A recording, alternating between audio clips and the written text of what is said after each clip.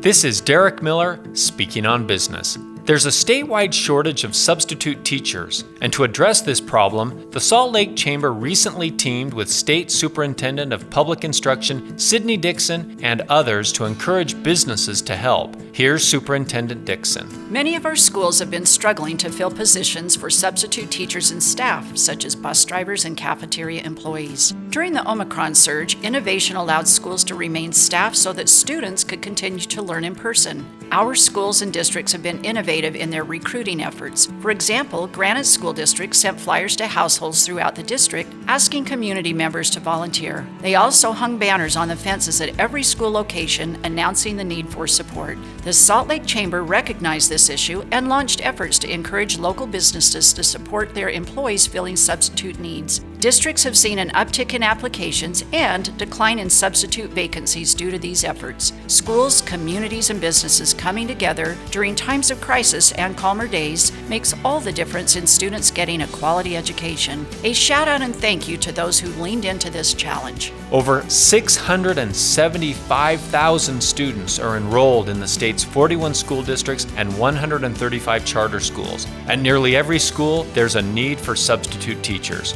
So please consider contacting your local school district to see if you can help. I'm Derek Miller with the Salt Lake Chamber, speaking on business.